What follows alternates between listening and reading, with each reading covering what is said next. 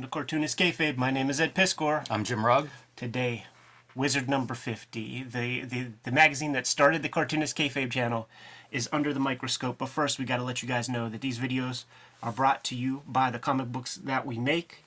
So we need you to buy them. Keep That's those right. lights on, man.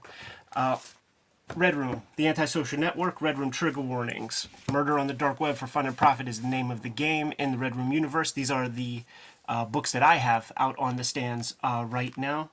Get them while they're hot. Jimmy has Hulk Grand Design Monster and Madness, wrapping up the complete saga of the Incredible Hulk from beginning to World War Hulk, I believe. It's going to be getting that Treasury Edition format in 2023, super early in the new year. And Street Angel Deadliest Girl Alive trade paperback is in stores right now as we speak. It's got a new iteration out there. No excuse not to have this on your bookshelf. 8 complete stories in all. And I'm going to be at Tokyo Comic Con with Uncle Jeff Darrow at the end of November. So if you're in that region, stop by. Got prints, got books, got all kinds of stuff for sale. And without further ado, Jimmy, let's take a look at Wizard Magazine number 50 with a fleared up version of the cover from Wizard number 1. And I could speak from experience as a person who was there at this time. This shit felt bleeding edge and unrefined even back then. You know how sometimes you see like old computer graphics and you wonder like, wow, those people were really fooled, or you know, like my dad has stories about the original King Kong and how it scared the pants off of him. I was never convinced that this is the way to go. You know what's, we're going to see like 3 or 4 examples of this though. This was so trendy, this kind of weird soft painter style. I don't know. I think it's paint, not digital, but I could be wrong because it's so early days. But you'll see ads in this issue of they had whole card sets like this, right? Yeah, this is the Flair Overpower cards. I don't know how much people objected to it. I feel like if you were drawing in pen and ink, you're like, what is this crap? Yeah. But otherwise, I feel like this was it. This was good stuff. It really does feel like the color layer of an illustration. Like we should scan in the line art for that Todd McFarlane piece, put it over top, and see what that looks like. But Jimmy, over on stage left, or just slightly off camera, you have a copy of Wizard Magazine, and I'm looking at the abs here. Yeah. And I'm confused. Yeah, I'm very confused. It looks like he has a 1-pack, and I thought maybe I would outline what I see there, and we'll guess what this shape is, right? So we've got a leg coming in here, we've got a leg sticking up here, you know. Just to give some context for what the region of the body that we're looking at, right? Yeah. So here we go. Leg, crotch, all this stuff. And there's this shape. It's a gigantic, it's kind of a gigantic ab. And then maybe a little ab beside it there. What is happening in this drawing? Like, what are we coloring in? Am I right? Man. That's exactly the shadows that are on his abs. Am I lying? What do they call that, a priapism? I don't know, man. He took some of that herbal equivalent that cost $1 at the local Keystone hardware store. If you remember, there was controversy around Lobo's back number 1 because it looked like there might be a penis drawn for a tricep. I feel like the guy painting this picture is having some fun with the Todd McFarlane Spider-Man stomach. He's got it tucked up. He does. That's one of the consequences of getting bitten by a radioactive spider, man. But hey, 50th anniversary. He's excited. Jumping in immediately, you got this is an interesting piece right here. This is an ad for Glory Evangeline, but I just wonder how like the accounting works for this kind of a book, because it's Rob Liefeld bleeding his Image character Glory with his Evangeline character from Maximum Press together. So how do the economics of that shake out? Is this a thing that would be an example of like rising tide raises all ships, where like the Image popular characters are going to prop up this new venture that he's putting together? It'll be interesting to watch this story unfold in future issues, because I think this is going to be part of the rift between Rob Liefeld and Image, and maybe creative accounting, or having a competitive, competition. Maximum Press becomes its own publisher. Now you're in direct competition with Image. This era of Liefeld, he's pushing way more to the abstract, and like those hips have never been cocked more than they are at this stage in his career. It is an acute angle. It's not even a 90-degree angle. How her spine is bent. It's acute. That is contortionists. The only people to apply for a job as an image cover model. Very good, man. I haven't heard of acute angles since 6th grade. Geometry. Still see the influence of those cards with the magic ads. You know? Absolutely. Absolutely. And from the top, man, the new wizard, Gareb Shamus, kind of reflecting on where we are today compared to where Wizard began. And that's what the bulk of this issue is, really, is just kind of a recap, kind of chronicling the story of the rise of Wizard magazine. It was a losing magazine for a number of months there, and then it just kind of hit a critical mass and just became more popular than almost any comic that was on the racks at that time. Yeah, I can't remember where it's at, but there's a number in here of them selling about 250,000 copies per issue, which does put it ahead of practically all comics at this point in 1995. That's a big number. And I always and they kind of cited as like whenever the numbers were out of control, Wizard wasn't that high. They were still kind of, you just need one copy. Right. And then whenever things dipped, same deal. Like you still just need one copy. So their numbers, they weren't the highest, and then of course they weren't the lowest. So kind of interesting. I always wonder about that because I did think Wizard was one of the better sellers, especially once the bottom sort of falls out on the comics part of it. Here's the question, man, with these Techno Comics Unleashed ads right here. You see this Cholo type chick, this Loka. How much influence is Neil Gaiman, who's at the top of the masthead there? How much influence you think he has on this comic, man? Like where in his stack of ideas is Lady Justice in his repertoire? Hey, it's pretty interesting how much Gaiman is represented here. He's got, over a third of the ads on that page are Neil Gaiman titles. I really feel like the guys at Techno Comics raided the dumpsters behind all of these writers and artists like studios and found like something written on a napkin and said, we could monetize this. There's so much more Techno Comics than I remembered. Because to me it was like, maybe there's a little more Ultraverse too, but I just remember Techno Comics is like, here's issue 1s of everything, and then a couple issues follow, and it kind of peters out. Yeah. That's like a second wave. Right. Gaiman now has 3 titles going on. Yeah, when comics were crypto. Any standout letters for you? No, sir. Yeah, I didn't think so either, but... again, going back through these numbers of stuff, and I can't remember where some of these numbers appear, but they talk about like the first issue got about 30 letters, and now they get about 2,500. Sure. So, wow. Almost 10 times as many letters. I believe it. That's a sign of fan interaction at the very least. Beautiful letter art as per usual. When you're getting a multitude of letters coming in, you really are in the catbird seat to choose some really, really great looking images for envelope art and for the art contests and things. Yeah, the art stuff is amazing, and again, they talk about that as they recap later in the issue, like some of the surprises. And once they opened up art contests, they were they were overwhelmed with what came in. You know what? I lied to you. There is one letter that's very important, and it is the very first letter because thank you, Seth. You true online believer, you, and congratulations on writing the first ever online letter to hit Magic Words. So we're in October 1995, and they just got their first email. You know what stands out there is that they've advertised, like they've had, I don't know, message boards or something earlier on, that they talked about, and took a while for the internet to really start to like find footing, even though it had been around for what, 4 years at this point? Well, the World Wide Web was around for about 4 years, but certainly the critical mass is Windows 95. That's when Moore's law caught up to what a normal family can afford in terms of computer software and hardware. When Titans clash, the Hulk meets Pit, one of those other pieces about hardware and software meeting the hands of, let's say, graphic designers. Check out the skewing there. Check out the skewing there. Yeah, right. These people are doing Generation 1 bad mistakes when it comes to internet typesetting and graphic design. Also, really offensive to artists. Yeah. To take an artist's work like that and be like, you know what, I'm the designer of this magazine. Squeeze it down. Let me improve John Byrne's Hulk drawing.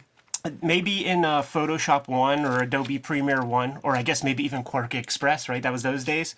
Maybe there wasn't like a shift reduce. Maybe that comes with Quark Express 2.0. But we did an episode on Hulk meets Pit, and here it is showing up in this issue of Wizard magazine. Yeah, I think it's almost a year out from this too. So Is that true? It kind of keeps the pit track going. The thing that stood out to me, because I was done at this point. Like, I'm starting Sure. college at this point. I'm not really buying any Marvel DC comics. I'm not buying Wizard magazine. So all this stuff that I remember, like a blip here or there, like the Clone Saga, man, they're talking about it, and it's like they're retconning 30 years, and it's running through like 6 monthly books and Yeah. stuff. It's such a bigger story than I realized. Oh, I was right there, man. Ugh. This is a little bit. I mean, has been going on for years at this point. But sixth grade is when some dudes I know, like growing up with, man, they were Spidey heads, and they were going for all that clone shit. And it's interesting how, with retrospective eyes, like this Scarlet Spider character, like it's sort of come back, and you see people dressed up. Like I saw Scarlet Spiders dressed up at Baltimore Comic Con when we were just there. This tour thing with She, Megaton Man, Dave Sim, like I have a comic that has this on the cover, and I think it's kind of like a Spirits of Independence thing. Yeah, right. And I don't know if you read their note, but it's a stop in Pittsburgh. Yeah. Any chance you were there? No, but at the very end in the section where they have like all the states, towns, and stuff, there is a Station Square convention mention that may or may not be one that you attended, I think. Yeah, I think the timing is suspect. I probably would have gone to that one in like 93, 94. Dig it. Because I did go to shows there, but it would have been a slightly different time frame. Not too much in this early news stands out to me. There's a Caliber Press listing. I think we've only seen them in Wizard a couple of times, not Yeah. too often. Yeah. The Max is getting a season 2, which it really doesn't. I guess they developed it a little bit, but Yeah, I wondered about that. I couldn't Never remember. They came said out. it was just 6 episodes, so I wasn't sure if that happened or not. oh well, maybe it did because maybe the first season was 6 because there's about 13. There's about 13 in total, and thinking about it, they did ad infinitum play that over and over. Just you could memorize the whole episode because they played it so many times. And one of the things they're talking about is William Messner Loeb's going to be writing the Gen 13 Max team up. Image Comics is going to be publishing their first issue of Bone, issue 21, I believe. Yes. So again, snapshot of where this comics distro wars and everything is at, because that'll come up a little bit in this issue. Peter David's getting a lot of ink, man. He was getting some ink for like the last Hulk story ever written, and here we have last Avengers story ever told. Man, they got him wrapping up all kinds of stuff in a bun. There is, they're going to do like their top 10 list for the 50 issues, and it's based on like numbers of appearances, and Peter David's like the most numbers of appearances. I believe like he it. would have been a top guy at this time, and I wonder how much of it is playing nice with Wizard, with Yeah. the press, because they'll also talk about that and how much the Image guys played nice with them when Marvel and DC didn't. Right. And it's kind of cool. Hey, go back one page, because this is fun shit for advertising. This is an advertised insert from Malibu and Ultraverse, designed to look like content. Right.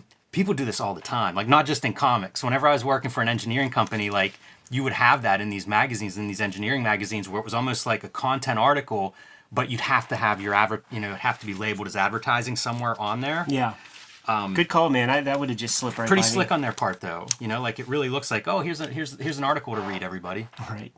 Former Penthouse Comics editor leaps to his death. This was like a legendary story when I was at Kubert School, and it's never been sort of... It's very mysterious what happened to this guy. Yeah, 25 floors up that he jumped out of? Yeah. 500 feet. There's not much left at 500 feet. I think 40 feet is what they say in a city. If you, like 4 stories, that's considered a fatal fall. 500. The bullshit is, man, that homeboy's in New York. Like, there's just nothing but people walking around down there. It's true. Small mention, Image, Dark Horse, and Acclaim all go exclusive with Diamond. Yeah. Mirage drops comics line. Yeah, unbelievable, man. They finished that City at War. They did a couple of issues of, I think it was maybe even a color Turtles. Yeah, there was volume a color 2 or volume. something. And I guess it's going to show up in at Image Comics sooner than later. Still, though, talk about like a sign of the times changing. Like, that's the end of an era. It is, absolutely. Absolutely. Making their mark. I mean, they rolled through 2 waves You know, two bubbles. They did. They did. Making their mark, Larry Stroman and Todd Johnson of Tribe fame have a comic called The Mark. I don't know if this ever saw the light of day. Yeah, I'm curious about this because I have some Mark comics by Stroman. I think they're the early. I think there's two versions, at least according to this. If this came out, this would have been like a second volume. And the first volume's much earlier, so it's a little bit different Larry Stroman art. It makes me really curious if this ever did come out, because if so, this is after Tribe. This is like 2 years later. So it'd be cool if they came back to comics, and this would be something I'm on the lookout for now. Right. Because I do see Mark comics sometimes in those dollar bins, so I'll be looking a little closer. Any Eisner Award winners stand out? Jeff Smith represented there, Alan Moore, Dave Gibbons, Frank Miller. You know, it's a lot of the same Mike Mignola, names that you would expect to see there. Chris Ware would always get numerous awards. Like, it's probably still early for him, but up to 1999, 2000, like Acme Novelty would get several awards. Certainly at the Harveys, it's very well represented. And talent deserving of wider recognition, Evan Dorkin. How many times do you think he got that one? I feel like he still is talent deserving of wider recognition. Totally. Ain't this the most 90s font you've ever seen? 100%. But I don't care because I'm so happy to see the Tick in here. Absolutely, man. It is a successful cartoon at this point, and it was being promoted what felt like years before it ever saw the light of day. Like, we were well primed as little kids for this Tick cartoon to come out. And it feels like a genius idea on the part of New England Comics, which is a comic shop, to publish a comic that they can then solicit lots and lots of addresses. And this is a comic that got, it might be up to 11 printings for issue 1 at this point. We were complaining about them stretching and abusing artwork. I think this is a really good use. You find your figure and take a dramatic photo of it. Another thing I used to do at that engineering company, like long exposures where you could do things like depth of field. So kind of a neat graphic, I think, for this article too. Yeah. And probably just like possibly one of the desktop publishers working there, you know, like go out and get a graphic for this title page. This is a neat article too, because most of this issue is focused on victory laps, you know, Sure. and maybe a little previews of things to come. This is kind of a standalone article. This is just about Tick and Edlund and the comics, his background, the cartoon, but all, you know, this is content. This is some of the little bit of content that's in this particular issue. It's true. And Ben Edlund, he's one of those creatives that we're very lucky that he even touched comics at all. Clearly a smarty pants, because he doesn't have the biggest footprint in terms of page count or anything, but every single page he's drawn is, you know, it counts, man. Like it's a valuable resource, and you get some intel on him. He's a little mysterious in certain ways to me. I don't know much about the guy, but comics was never his aspiration. And isn't it one of those things, dude, when a guy's so good at comics and he's like, yeah, I don't really care about comics, where you just like want to break your pencils and just be like, You know, there's always a group of those creators, though, in any industry. Yeah, there where is. it's like, you see it like with, I feel like with pop stars a lot, where it's like they have acting aspirations, they have singing talent, they have all these different skills, and it's like, which one breaks first? Yeah. And then that's how you identify them, but then they go on to do all the other things. So yeah. Sam Kinison playing music. I say it all the time. If you're a successful cartoonist, you're a good writer, you have all these skills besides, like, I can just make comics, and I think that's what you see with Ben Edlund. Yeah. So people compared the Tick to the Roach character from Dave Sim, and here he is flat out saying, I think the Tick is much more similar to Don Simpson's Megaton Man than the Roach. I thought that was interesting. It made me want to do a drawing of like all those characters that are ridiculously big upper bodies. With the chin, there's Captain Everything, There's a handful. De Valentino character. Yeah. And this is definitely one of those things that's at this time like stuck in Don Simpson's craw. I remember a cover of Bizarre Hero. It's one of the last Bizarre Hero issues where this little boy character, it's like all the characters are drawn, all the Bizarre Heroes, and I feel like it's like a little boy, or maybe it even is Megaton Man, who is saying spoon ? You know, just like calling a little attention to the Tick.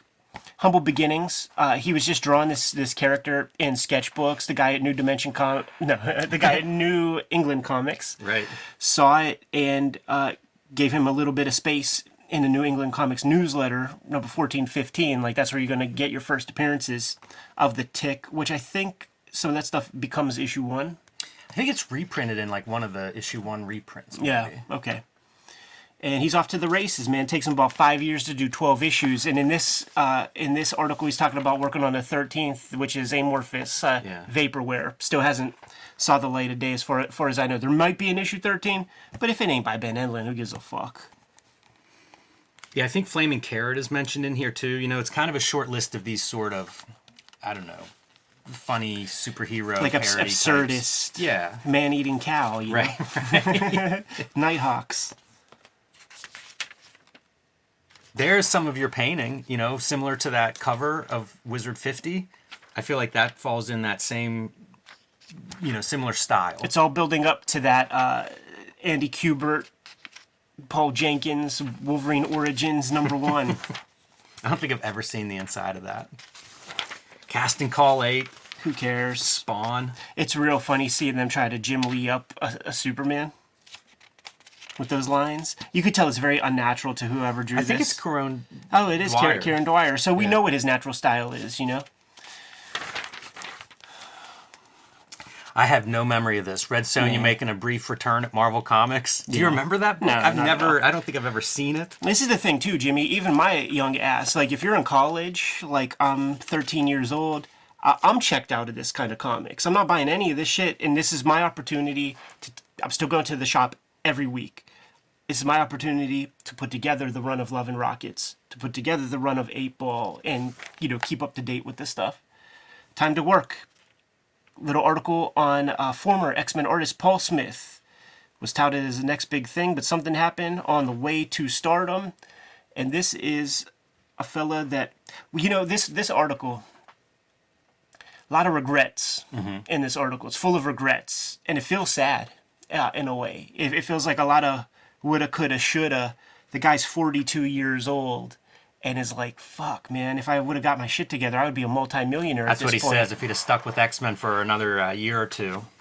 Only did 11 issues, but very well remembered, regarded issues that came up at Baltimore. People were coming up to us talking about stuff they'd like to see, and Paul Smith X-Men is was requested more than once. Yes, and it seems like even with the stuff, there were people who are in contact with Paul Smith who came up to us, and it seems like he's the same guy as this article. Like, he didn't take any particular lessons away from his hindsight, because people, you know, he doesn't particularly do commissions as per some of these people, but then, you know, he needed some housework done, so he'll whip out a couple of X-Men drawings for you to fix a leaky pipe or something. Did that Golden Age series with James Robinson that I think was kind of part of that Marvels and Kingdom Come, those kinds of like big, grand superhero epics. Here's the thing, though, man. He's very honest. He's like, I've been turning in dog shit, you know? Like I hit the ground running. I was doing all this and that. Like, you know, he's a Spitfire. Did a piece in Marvel Fanfare 1. Do you have Marvel Fanfare 1? Like, I don't think I do. That might be one to try to dust off. I might have it. Did a piece in Iron Man 159. Piece in Doctor Strange. This guy's a Ditko head. Wasn't particularly interested in X-Men at all, but he got the call after like 3-4 comics. Said that he tailored his style a little bit to be not John Byrne, not Dave Cockrum. So that's how you get that Paul Smith, like, clean line style on X-Men. That, again, stands out. You know, like, people still talk about it 40 years later. Yeah, his thoughts are like, no hatching, bigger black areas. And you could see it kind of on the cover here. I feel like that's a thing to keep in mind. You know, stylistically, you want to stand out. Sure. Into motorcycles. So what he'd do is work a little bit, get enough money to go buy his motorcycle, and then hit the road. Yeah, he's There's some Mike Golden in that story too. This dude's the easy rider, man. Captain America. Yeah, he whenever he found the new BMW, switched their engine after 60 years, and he decided he wanted one. So he goes sniffing for work and gets X-Men Alpha Flight. Yeah, and once again he talks about, like, you know, it was like 32 pages, then it turned to 48. He made a lot more money, but he was kicking and screaming the entire time. One of the things that I discovered whenever I started to get in the game and meet my favorite cartoonists and artists and things, sometimes I would imagine, like, man, they should be way more celebrated. They should be, you know, have way higher heights. You meet them and then you realize, like, oh, they're their own worst enemy. And part of this article, he's just kind of like laying out very clearly how he kind of gets in his own way. Like when we get to this piece, I think this is probably one of the X Factor comics he was working on. And I look at this and I'm like, oof, you lost your fastball. And he admits it. He's like, I turned in crap. Like the writer, the writers are hitting me up like, Paul, what happened? Complains about the DC paper on Golden Age. Yeah. Dick Giordano tries it, and he said that they did away with the paper after that. Sure. They switched paper because it was so poor. Yeah. And one of the things that is going to be forthcoming is the Leave It to Chance comic with James Robinson that I do think is one of those sort of oases in the midst of, late, middle 90s comics garbage. Yeah. A lot of people still celebrate those comics. It still is, it's a different kind of Paul Smith. But, man, you brought up Michael Golden, and now it's making me think of, like, Michael Golden, because he'll do things with polka dot eyes and kind of cartoony. You see the big expressive eyes right there. Yeah, I haven't read this. I have a couple of issues that I've picked up over the years. I think I have issue 1, too. Might be worth a read to see if it's something to cover on here. Looking at this illustration makes me think, like, early proto young adult. Yeah, Also yes. makes me think of Kitty Pryde and Lockheed. Totally. But hey, you know how the image model, right? What are you known for, Paul? Yeah, right. Let's flip the script, man. The Many Faces of Todd, who is, I think, 34 years old at this time. That boy has an empire. So next time we talk to Todd, one of my questions is about the stuff he collects. Because they lead off, very first sentence is Todd McFarlane owns Madonna's bustier. Yeah, her bustier, like hockey They talk jerseys. about some other stuff, signed baseball bats. We know that he has the Barry Bonds home run ball. And I think Mark McGuire, or Sosa, he has two. So I'm curious, like, what the appeal of this stuff was back then. Because there's two reasons I think you collect that stuff. One is it's an investment. Right. And maybe that's what he's doing, although it doesn't strike me that that's what he's doing, but possibly. The other thing is that it's almost like this talisman. It's almost like some kind of power object or something Sure. to be around. So I'm curious about, what attracted him to this stuff early in his career. Yeah. Now with the baseballs, he was on Howard Stern. Yes, those were definitely promo, and that's what I thought. But Yeah. whenever you find out he's been collecting other stuff for years before that, it makes me wonder. And by promo, what we're referring to is he was going after, there were starting lineup figures, man. That would be, baseball, football, hockey, action figures that dominated like a whole aisle in toy stores. And he wanted to glom into that market. He was a small toy company, not being taken serious in any real way. So by buying these $60-70 million baseballs, it gets his name in every single newspaper and every single news outlet. He's on Howard Stern, and it's the result of that investment that MLB, NHL, they took Todd McFarlane very seriously, and starting lineups fucking went the way of the dodo. I had no idea that was the time frame. It I is a remember time him getting some of those sports licenses, but that's an incredible investment if that's what led to it. It's interesting to me that this big standout type is doodling Spawn, chatting with Alan Moore, and producing an HBO cartoon. Like, this dude had a lot going. Toys aren't even mentioned here. Yeah. They're under, he's done a few seasons of them, but they're not even mentioned there. And when you think of what the next 20 years are going to be for him, or 25 years, it's pretty interesting what is cited here and where he goes from here. Yeah, here's the bullet points of what they witnessed that day. He's got to put out some fires with Greg Capullo, who notices that there is a slump in sales, and McFarlane has to let his guy know that it's not because of him. Which is true. Like, when Greg Capullo comes on, I'm done. Like I got this thing for McFarlane. Sure, but every single comic book there was a plummet in sales. Sure, yeah, absolutely. Snapshots of a mold for Hamburger Head Spawn. That's a funny description. I was picturing like literally a hamburger, but it's just the mashed up the face. meat, yeah, the Freddy Krueger face. Looking for a scripter on the Spawn cartoon. What else? Go over the movie script for the $37 million budget Spawn movie. Yeah, checking out every single level of the Super NES game with Terry Fitzgerald. Going over some sketches for Rob Liefeld to finalize which 6 figures will be a part of the Youngblood toy line. I don't know that 6 got made. I know there was a Shaft, I had the Badrock, and I had Dutch. And I think there was a Vogue maybe. I can't remember that. I don't know that there were 6. Also, because they another one of their good design choices. Start the bullet listed with almost a widow down there in the corner. But That it's is funny. Go over details with Alan Moore on the Spawn Blood Feud miniseries wrap up. How much did you eat this shit up though? Seeing this kind of element. If they'd have sold a poster of it, it would have been on my wall. This is at the very beginning of the Spawn cartoon. Also, like, I don't know if you get like a DVD of the cartoon if they include this piece, because what they end up doing at the beginning of each episode when it aired, they would have Todd McFarlane come out doing his best like Rod Serling Twilight Right, yeah, Zone yeah, I kind of remember host that. thing, and that's where you get to see this bit. And I just remember watching that cartoon with my pops, and he's like, "Boy, he draws kind of fast, doesn't he?" Like concern. I used to make my girlfriend at the time, because she had HBO and I didn't, record the Spawn show for me. Same deal, man. Now she's my wife, so it worked out, but Yeah. she should have known what she was getting into from that. This is a really fun paragraph for me, and one Yeah. that still rings true to me today, where they find a mistake checking out the blue lines. I used to do this in some of my jobs. That's how they would print those like proofs and stuff back in the day. And finds a mistake and leaves it there and says that, you have to live with imperfect stuff or it would never get done. It's the opposite of that Dan Clow's 5% gimmick. I think there's a lot of truth to that. Like I say it all the time, like art just is not...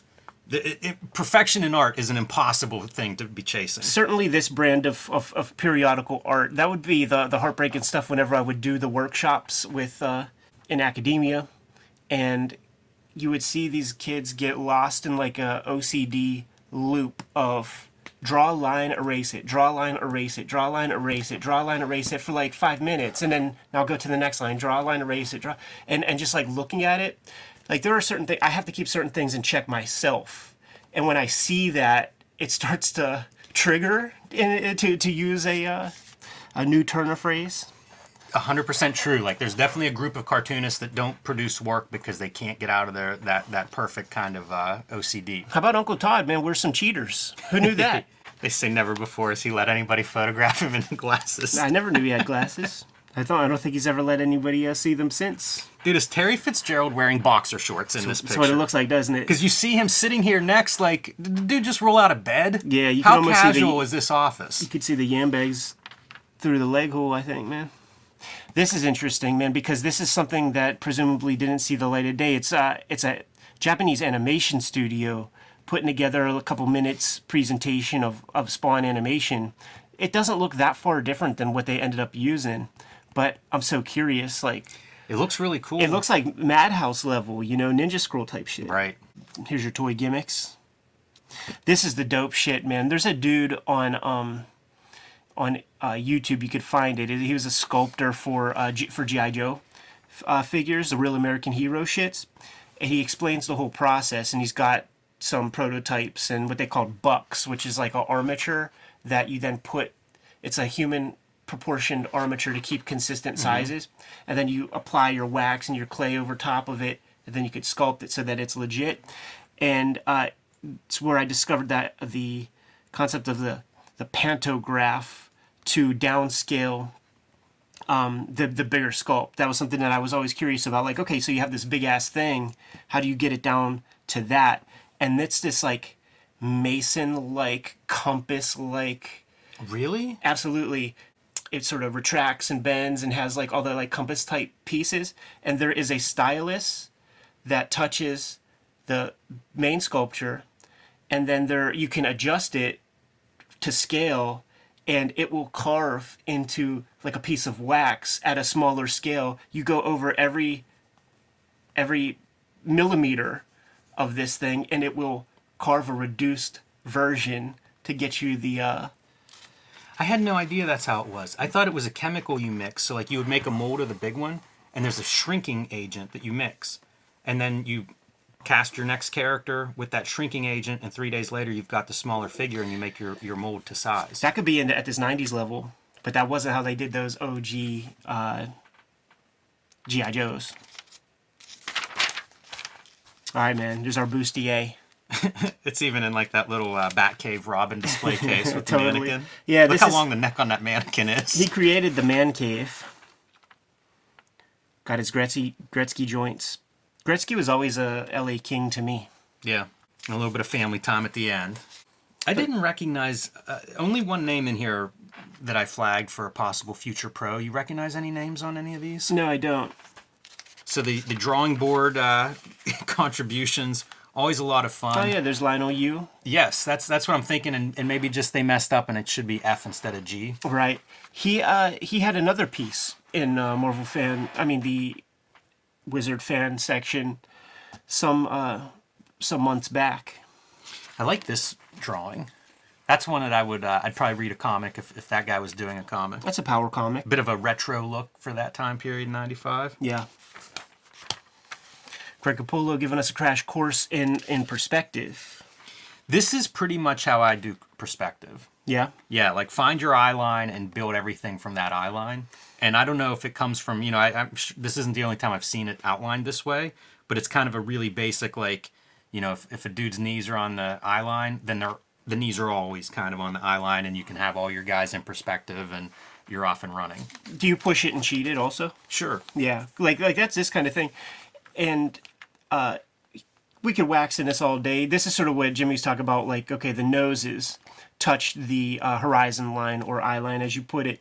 And if all these guys are in perspective and they're the same height, their noses will touch. I do this. This is the same. This is the exact same principle. Like everybody's 2 heads below the horizon line. I see.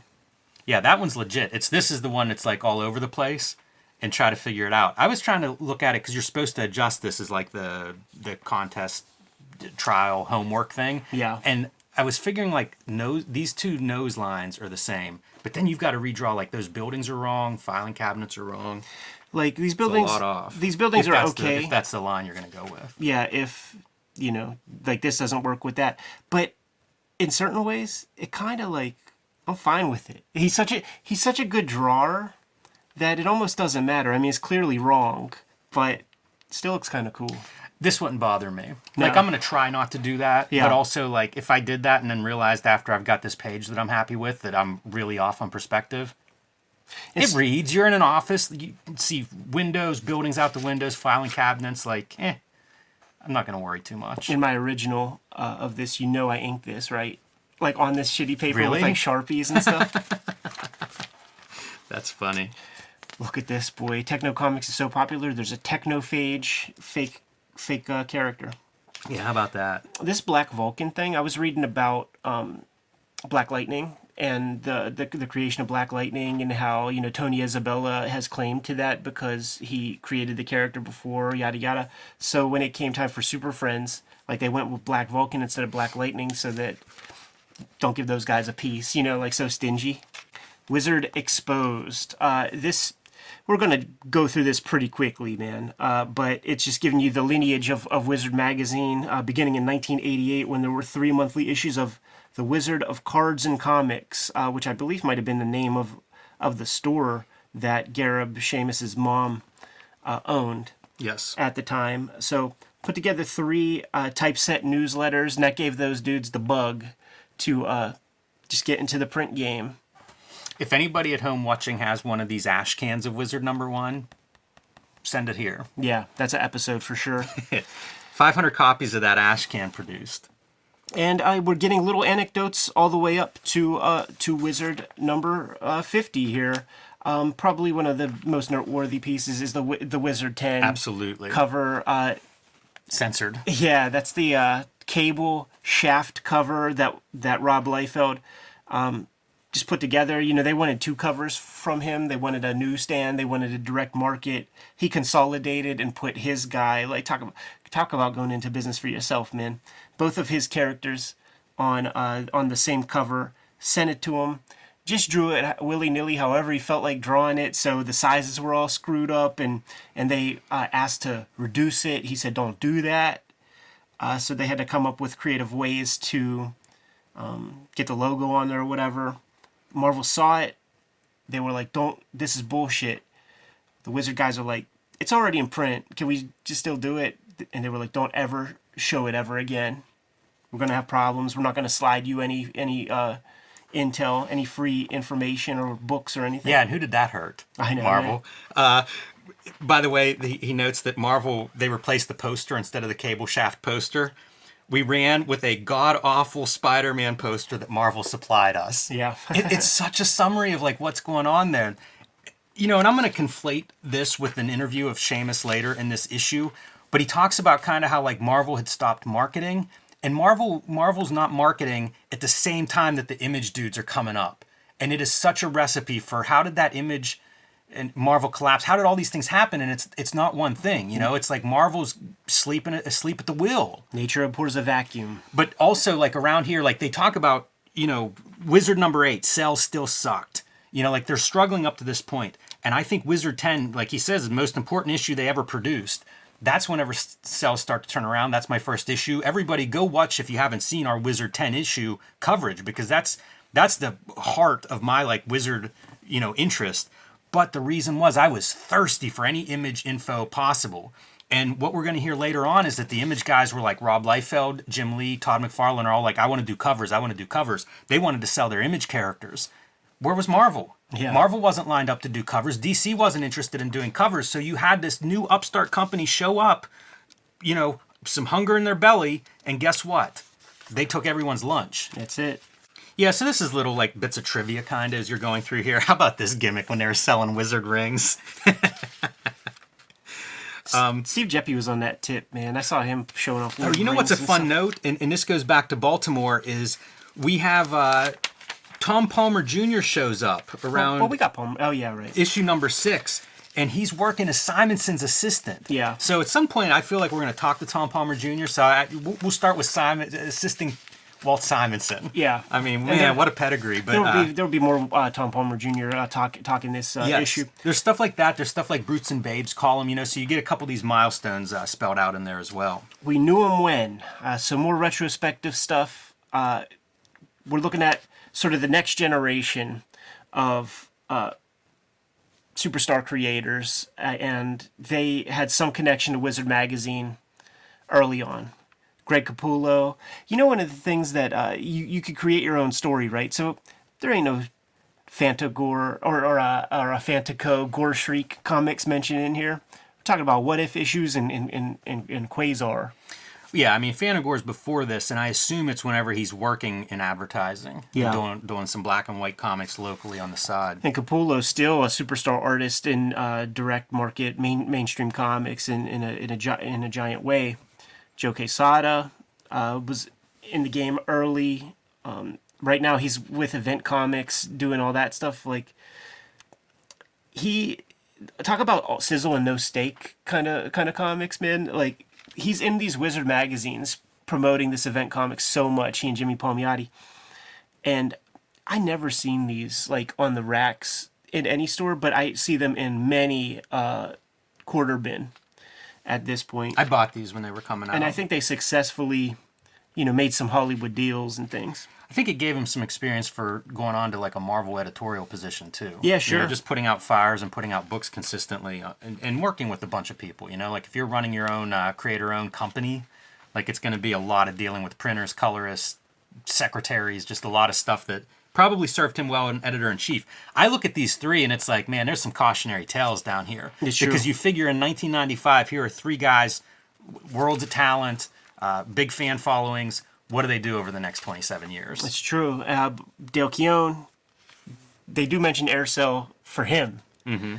Gets his Hulk deal, translates that to a pit, and We'll start to fall off. sure, Pitt does extremely well, nearly 1 million copies. I can see how. Remember when we interviewed Peach and they were talking about now she knows how popular she is, and it's kind of nerve-wracking. Wonder if some of that element plays into it, man, where you now feel like there are expectations now that you have to serve 1 million people. You know what else, too? If you're going from Aircell Comics, and nothing against Aircell Comics, but what are you selling there? You know, a few thousand or something. To go from that to like almost 1 million, it's almost like, I won the lottery. Yeah. This will last me the rest of my life. And it's kind of like, if you're frugal and make some investments, maybe, but not if you're just casually like assuming, hey, I'm good. Yeah. Not forever. Yeah, no. Certainly not as young as he was at that time. Mike Allred, the former news anchor. I went on YouTube, typed in Mike Allred news anchor to see if I could find any good footage of him when he was. Just look at the cut of that jib, man. That's a guy. That's a guy who's got a face for TV for sure. Yeah, I think there's another pic of him in this one. He's always good looking. Yeah. He's kind of too good looking for comics, but it's funny that he was a news anchorman because it's Pat Boyette. Yeah. You know, like he's our generation's Pat Boyette. No, we're never going to get that shoot interview, man. Alex Ross, obviously a big one there. Pretty good story on him too, just walking into Now and leaving with a job, and pretty quick ascension once he gets that first comics job. Yeah. Jim Ballant, no mention of the Kubert School, and I swear he's a Cube. He is, yeah. But it's not mentioned in here. For sure, man. And had a whole long career, like, away from DC. He sort of parlayed his Catwoman loot into his own publishing imprint that, as far as I know, I don't see those in comic shops on the racks ever. And I think some of those, like Tarot or is there another one? Three Kittens, but I think that's only a couple of issues. But Tarot's the one, I think, over 100 issues. Yeah, over 100 issues of a comic that we've never seen on the racks. That's the thing. When he did Catwoman, like he did, I don't know, 50, 60, 70 issues, and I don't know if there was a fill-in issue. Like a very dependable, reliable artist there. But yeah, once he goes off on his own, like figured out how to make that work. Probably one of the most successful of those like bad girl self-publishers. His thing starts out with I buried 32 people, and it sounds like you're doing a bit. I guess he worked for like in a cemetery. Like literally, he was digging graves. So goth. Crazy. Sam Keith joined the fruits of the Max cartoon, and jumped on the scene with Max the Hare. Somebody sent us a primer issue that has an original Max the Hare strip. We'll do an episode on that at some point. It talks about that guest spot in Hulk 368, which I think really turned him on to a bunch of us. Definitely put his name on my radar. Yes. And we have videos on that and his Marvel Comics Presents Wolverine story, which is an all-timer, man. I think we're going to have to hook him up with a playlist to make all those videos real easy to get to. Yeah, I guess there's quite a bit of coverage on him. Yeah. Billy Tucci, I sent you those Anti-Gravity Room episodes, man, and there's like the one episode where Billy Tucci's putting together like a big press party, extolling the fact that sold like 1 point something million copies of She Comics that prior year, and talking about the plans that he has moving forward, working on some collectible card game with Jim Lee or something at this time, and he does possess this exact mullet. That's the one I was trying to communicate to you when we were at Baltimore Comic Con, and then in the alleyway across from him. You know, this magazine's 95, yeah, and She #1 hit stores in early 94, so this is a year in. Yeah. You know, like they're talking about like where these guys are or were, and it's like, that's still like right in the beginning. Like he hit pretty quick. Like happens, and it's almost like, I hate to say overnight success with anything, but I mean, like, he went from completely unknown to everybody to, like, kind of a version of Stephen Platt. Not quite on that scale, you know, the indie self-published version of it. To be able to sell 1 million in a year. The only way, you know, he in some ways, he's a dude worth talking to just try to figure that out. I have some thoughts about how that could have happened, because, like, how do you go from nowhere to everywhere? I think he was an early Wizard darling and getting coverage pretty early. And it makes me think that, like, there ain't no payola laws when it comes to magazine coverage. So, like, what kind of fruit baskets and shit was he sending to Garib and the boys? Probably close proximity. I think Garib is like a New York cat. I think Tucci is like a New York cat. So you could probably get, like, legit FaceTime and, you know, one hand washes the other type shit. And then speaking of the overnight guys, Stephen Platt, probably one of the few guys you can really point to and say overnight success in comics. Yeah. Because it was like Moon Knight 55, his first published work comes out, he's on the hot list. And that's another one where, like, if there's no Wizard, I don't know if you can ascend that quickly. They take credit for that at some point. I seem to remember Garib or somebody saying that they were like, we're going to create a superstar. You know, we're going to take somebody from obscurity and push them way forward. The problem with this piece on Stephen Platt, he did a Moon Knight 4-part Marvel Comics Presents story that's never seen the light of day. Yeah. I have Who's asleep at the wheel? Totally. I have it. We need to take a look at that. Norm Brayfogle. that this one feels like now we're padding, and the only reason I say that is because the dude had a career, man. Yeah, it's nuts. They barely mention Batman. Like, they do Batman, Shadow of the Bat, and Birth of the Demon. But was he not drawing Detective for, like, I don't know, 4 years or some, like, significant run? Yeah. How's that not mentioned? Right. Yeah, he's in the game. You know, I get. Is it just like we need another DC guy? Like, you couldn't think of anybody else because the conceit is like these are people who just came out like presumably like 1990. Everybody else is that way pretty much, man. But he's more closer to a veteran, and of course Jeff Smith, man, closing in on 30, and the dude has a unstoppable machine in the form of Phone Bone. Yeah, it's wild. We looked at that recently and talk about a fun video, like his college version of Bone. Yeah. And then it's like almost 10 years go by where he's not making comics before it comes back and becomes the juggernaut, you know, one of the top 3 creator-owned books in comics history. And it almost doesn't happen, right? Yeah. Like 10 years where he's just away from comics. All right, we got some Fumetti Yeah. at the Wizard office. Did you take anything out of this? Real Sausage Fest. I I got didn't read nothing. this shit. Yeah. Talk about filler. Yeah.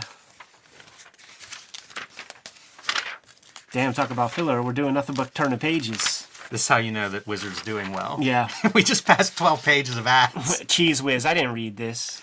This is the interview. This is where I was talking about like 250,000. Oh, it's K. Fabian doing the interview.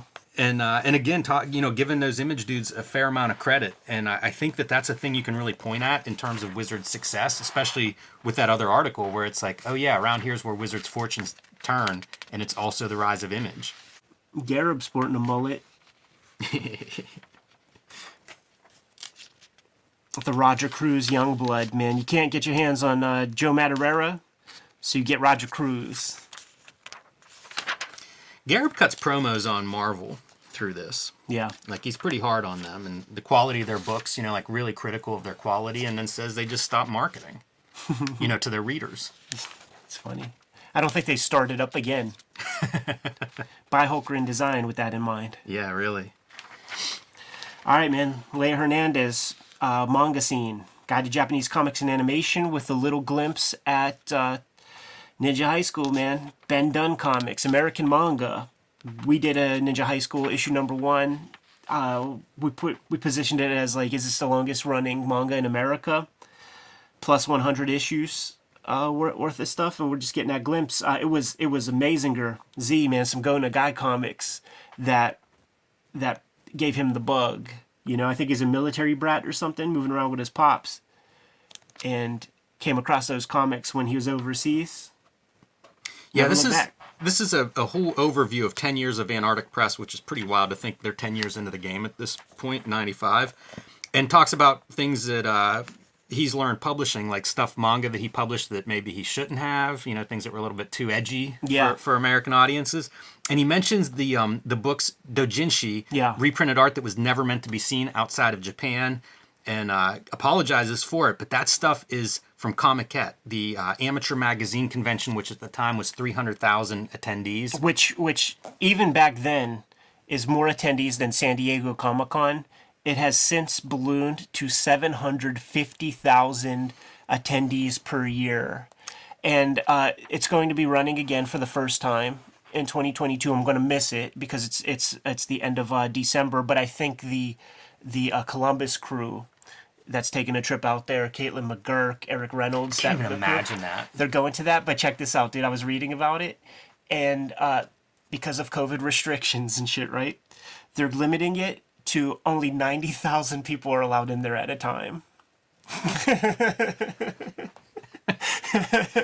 What a problem to have.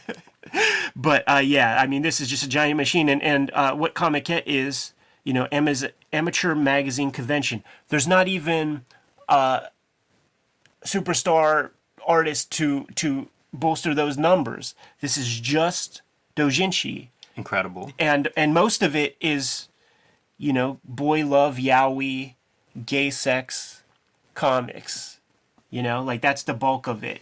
You get a little Dave Cho in one of our, I think it was our Turtles episode, where he described the culture of it, where there's even a shame component where the yes, the ladies bow their heads because it's a big female base that that is the creators of this, and actually the consumers, like at the Mandarake in Akihabara, which like floor number 3 is the doujinshi. I was the only dude on that floor, like, and it was like middle-aged ladies who wanted to see Winter Soldier and freaking Captain America 69 in Peens, man. It's fascinating though. I've been on, interested in this doujinshi stuff since we've been to Japan and since reading manga. It's incredible to me that there's that big of a readership, of a fandom, of all those pieces in that market, and I feel like it's growing here. It's definitely getting bigger here, and we show off bootlegs. Shouts to Josh Simmons, man, who just right. put out this bat in a beautiful slip case with a French publisher. So, I think it's more and more becoming a thing here, and especially with the tools of publishing that are available now to everybody. I think you're going to see more and more of it in our world here. But shouts to the homie Ben. Japan's been doing it for a while. Shouts to the homie Ben at Baltimore Comic Con who hooked us up with washed up midlife crisis turtles. That's a good example of it too. Absolutely. And we've got, I don't know if we have a bootleg playlist, but if we don't, we must. We will soon. Yeah. Because it's the same deal. Like, those bootlegs are the amateur press that I see for the most part. And send us your doujinshi.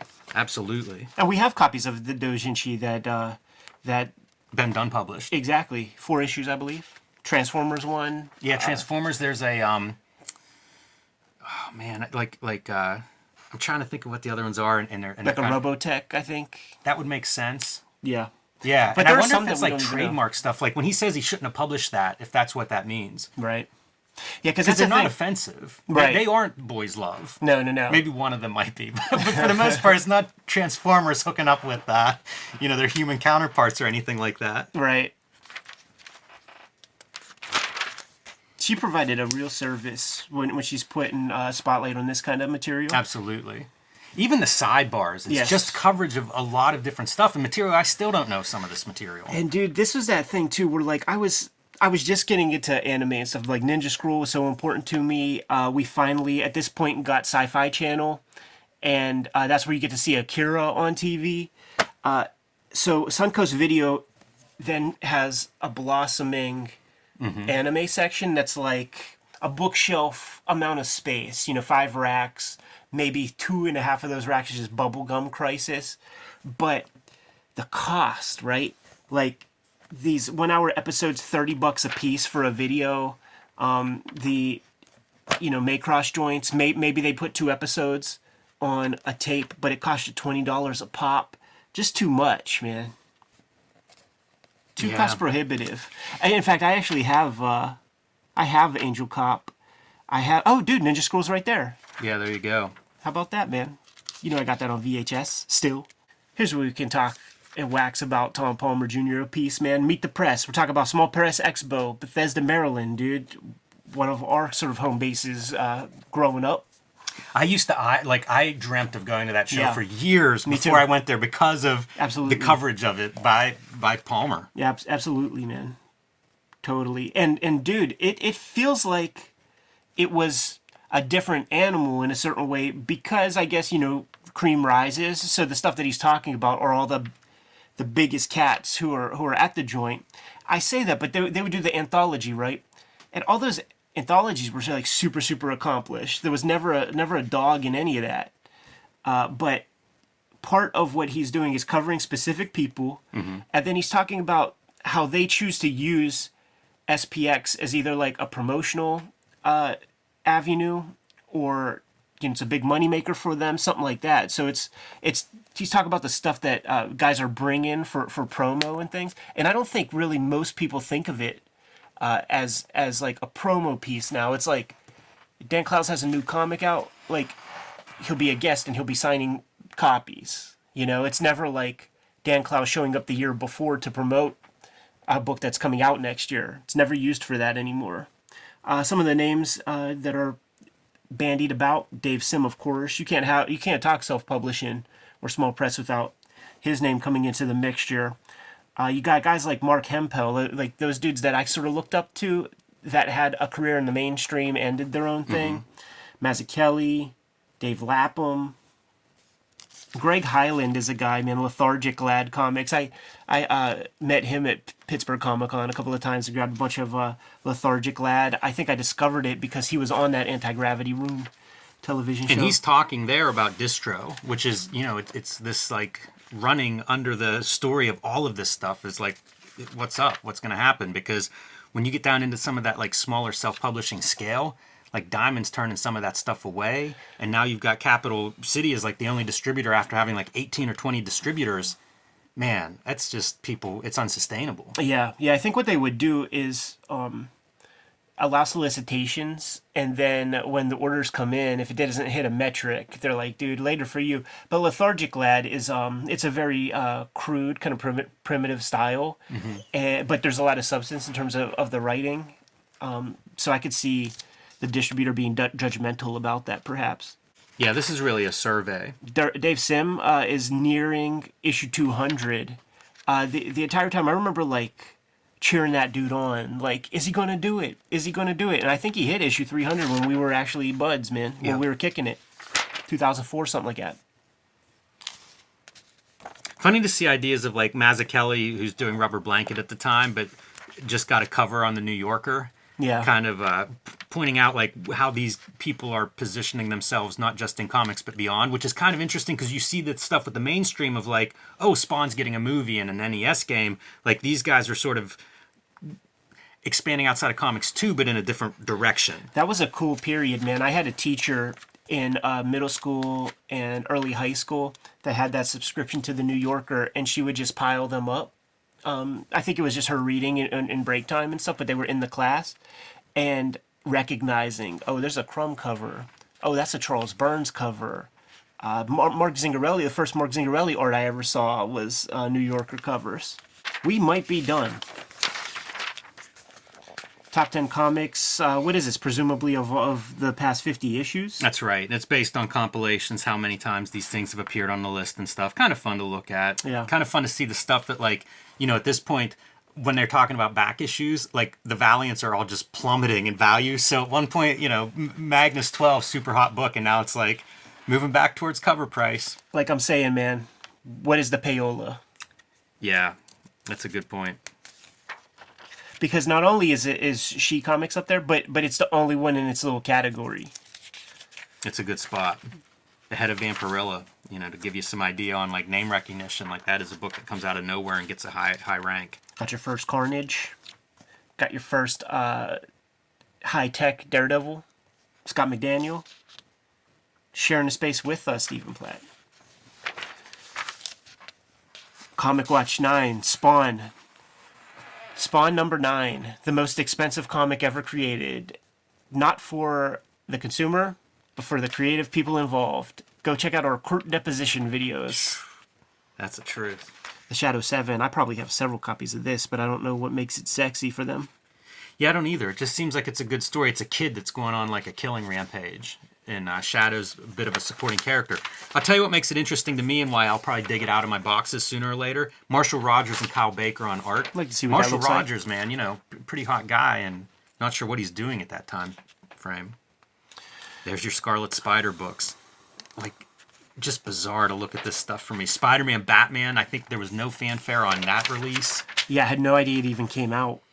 Underworld Unleashed. Talk about a book that you couldn't pay me to read. Right. Cool to see Batman and Robin adventures get a little bit of a spotlight here, doing that Batman animated style. Ty Templeton is dope, and he works into that style pretty seamlessly, but he has comics. Like, we're going to be doing a video, or we have done a video, on the Kevin Nolan Man-Bat story, and thereabouts, an issue or two ahead or before, like, he's got a secret origin story. I forget what the characters are, but he's doing his best, like, kind of Toth, and you really get to see what his superhero style is. It is a clear line, and it is, he chooses the right lines, not too much filigree all around it, but he's an underrated cartoonist. He's a respected guy. Like, yeah. I'll see stuff. Is it Stig's Inferno that he did as an indie book? Like, he's a guy that I often will hear about from other fans, other pros. Nothing much else that Kira gets a listing there for issue 35. Which I think it's been getting listings for that exact number for some time. Yeah, it could be. There's the other all red poster child for good looking cartoonists. Yeah, man. There's your hamburger head. Right. Yeah, it's a kind of an abysmal time period for comics. You know, there's little bits. Stray Bullets #6 is listed there. That's kind of a timestamp for me. Joe Madureira, Uncanny X-Men joint.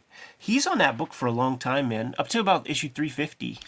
Yeah, and you know, here's, I don't know if this is a Marvel thing or what, but you look under the X-Men books, he's not even mentioned. You know, like they're not even, don't want to give any shine to the creators, I guess. Yeah. They've been burnt by Image, so now every book is just by Marvel. Right. It's a shame, you know. It's real dumb. dumb. Like Joe Mad would be one of those guys you could really build a fan base around. Yeah.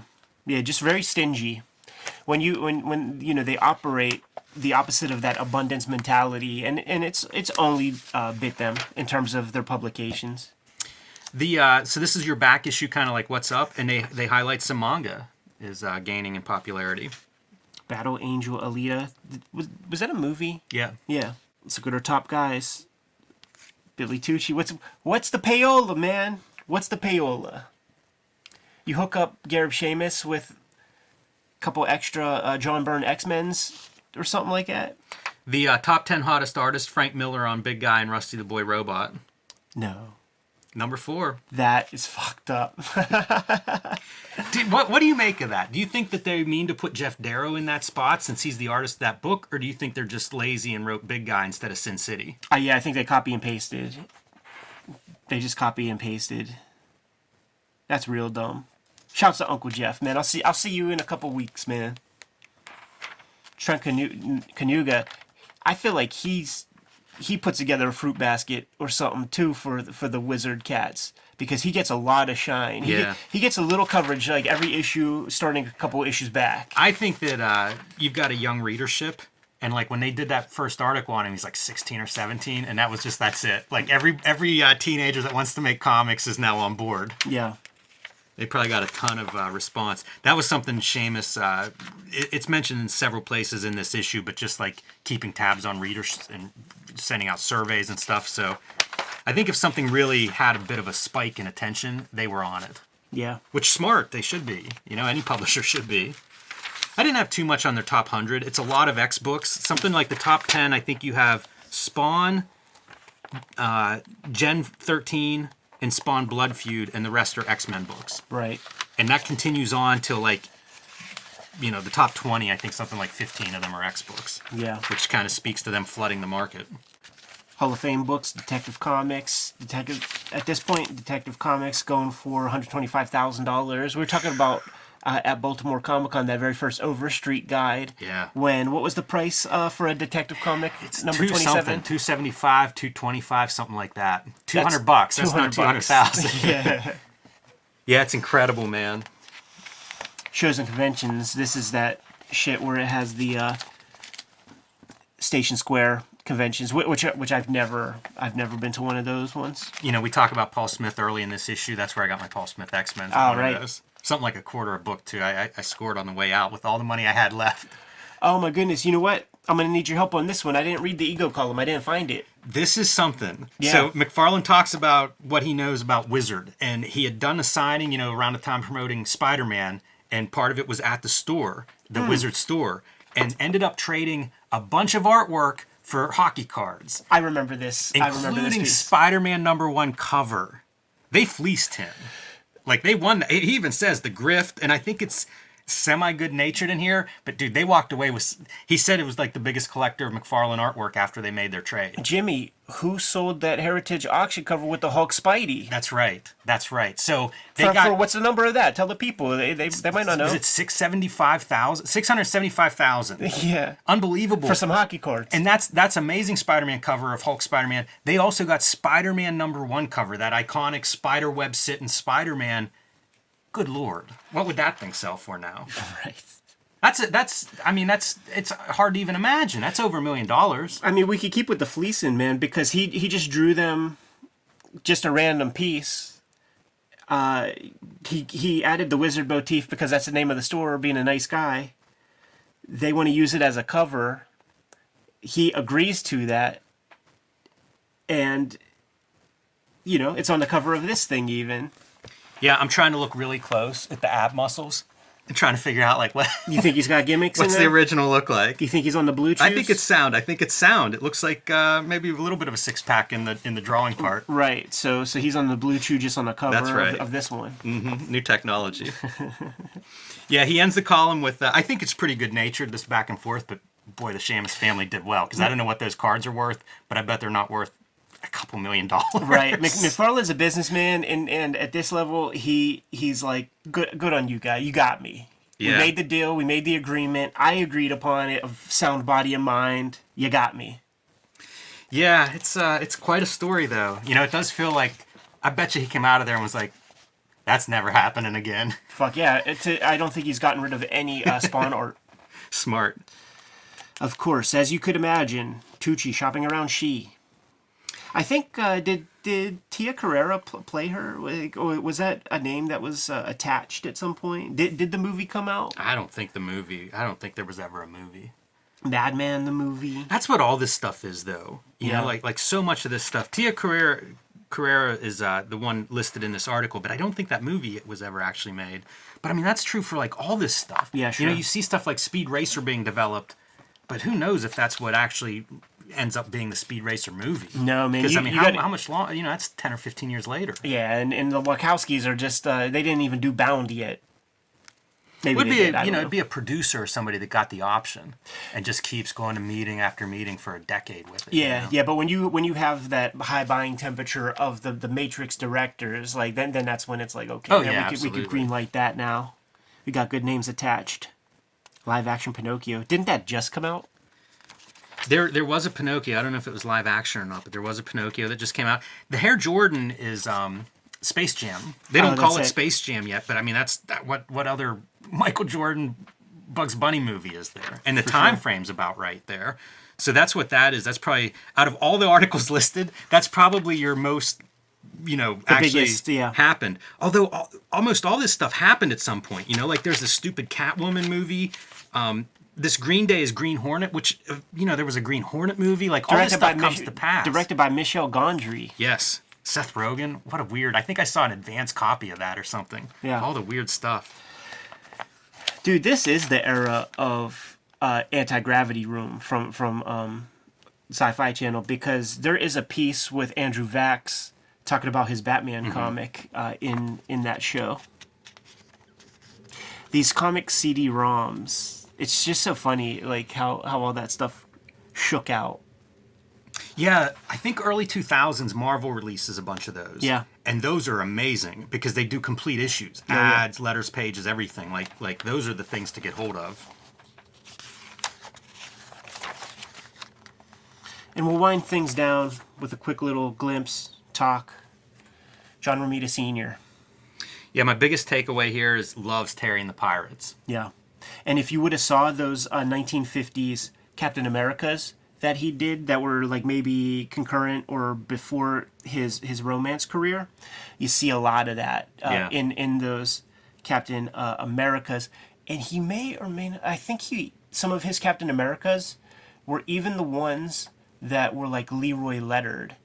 Because there's a dark period of Captain America where they carry the title, but Captain America becomes an ersatz crypt keeper and just like introduces the horror comic that you're about to read, because the DCs, I mean the EC comics were so popular, and the pre-code horror was a thing. And then when Captain America comes back, it sort of retains a little bit of that EC-ishness. He says his favorite work of his own is Amazing Spider-Man 108 and 109. Makes me want to go revisit those. I have those in, at the very least, essential format. That might be the best, like that would be the most highlighting of John Romita Sr. Yeah. Sharp as a needle. That artwork, man. Pretty cool. He's one of those guys that's been in comics forever and seems like he did all right for himself. And I realized he had an office job. Yeah, it became administration. You get health insurance from the company. You're going to be all right. There's so many bad stories of that generation of artists, and he doesn't seem to be one of them. Sure. You got to make that Faustian deal, man, and get that health insurance and be a staff guy, and then you got to praise Stan Lee all the time in the Daredevil documentaries and whatever comes out as extra back matter on the Marvel movies of the day.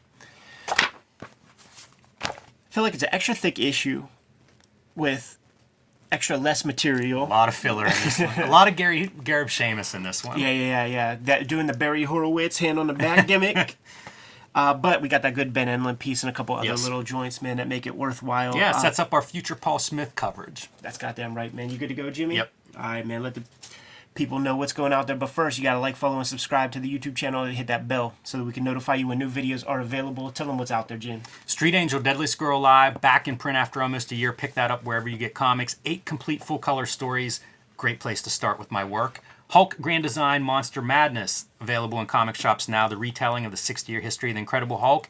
And pre-order right now the Hulk Grand Design Treasury Edition, oversized, extra pages, best thing I ever designed. It's beautiful. It'll be out in 2020, early 2023, but pre-order it now so Marvel knows to print a copy for you.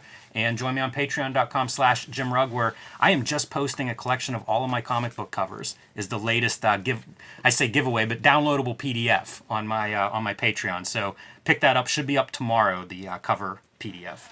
Monday? Oh, should be up 2 days ago whenever you're watching this video. Red Room.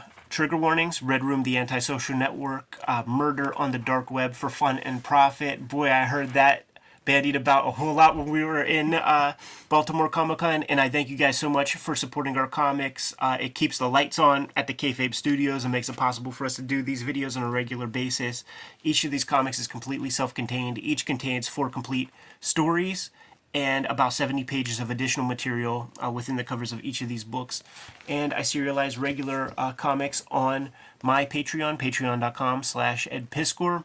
3 books get you the archive. There's comics up there that won't see the light of day in print until 2023. You can get to all those destinations in my link tree in the description below this video. Jimmy, tell the people what else we have out there. Subscribe to the Cartoonist Kayfabe newsletter at the links below this video. You can also find Cartoonist Kayfabe t-shirts, merchandise, mugs, and stickers on our spread shop at the links below this video. Another great way to support the Cartoonist Kayfabe channel. Giving those marching orders will be on our way. Read more comics.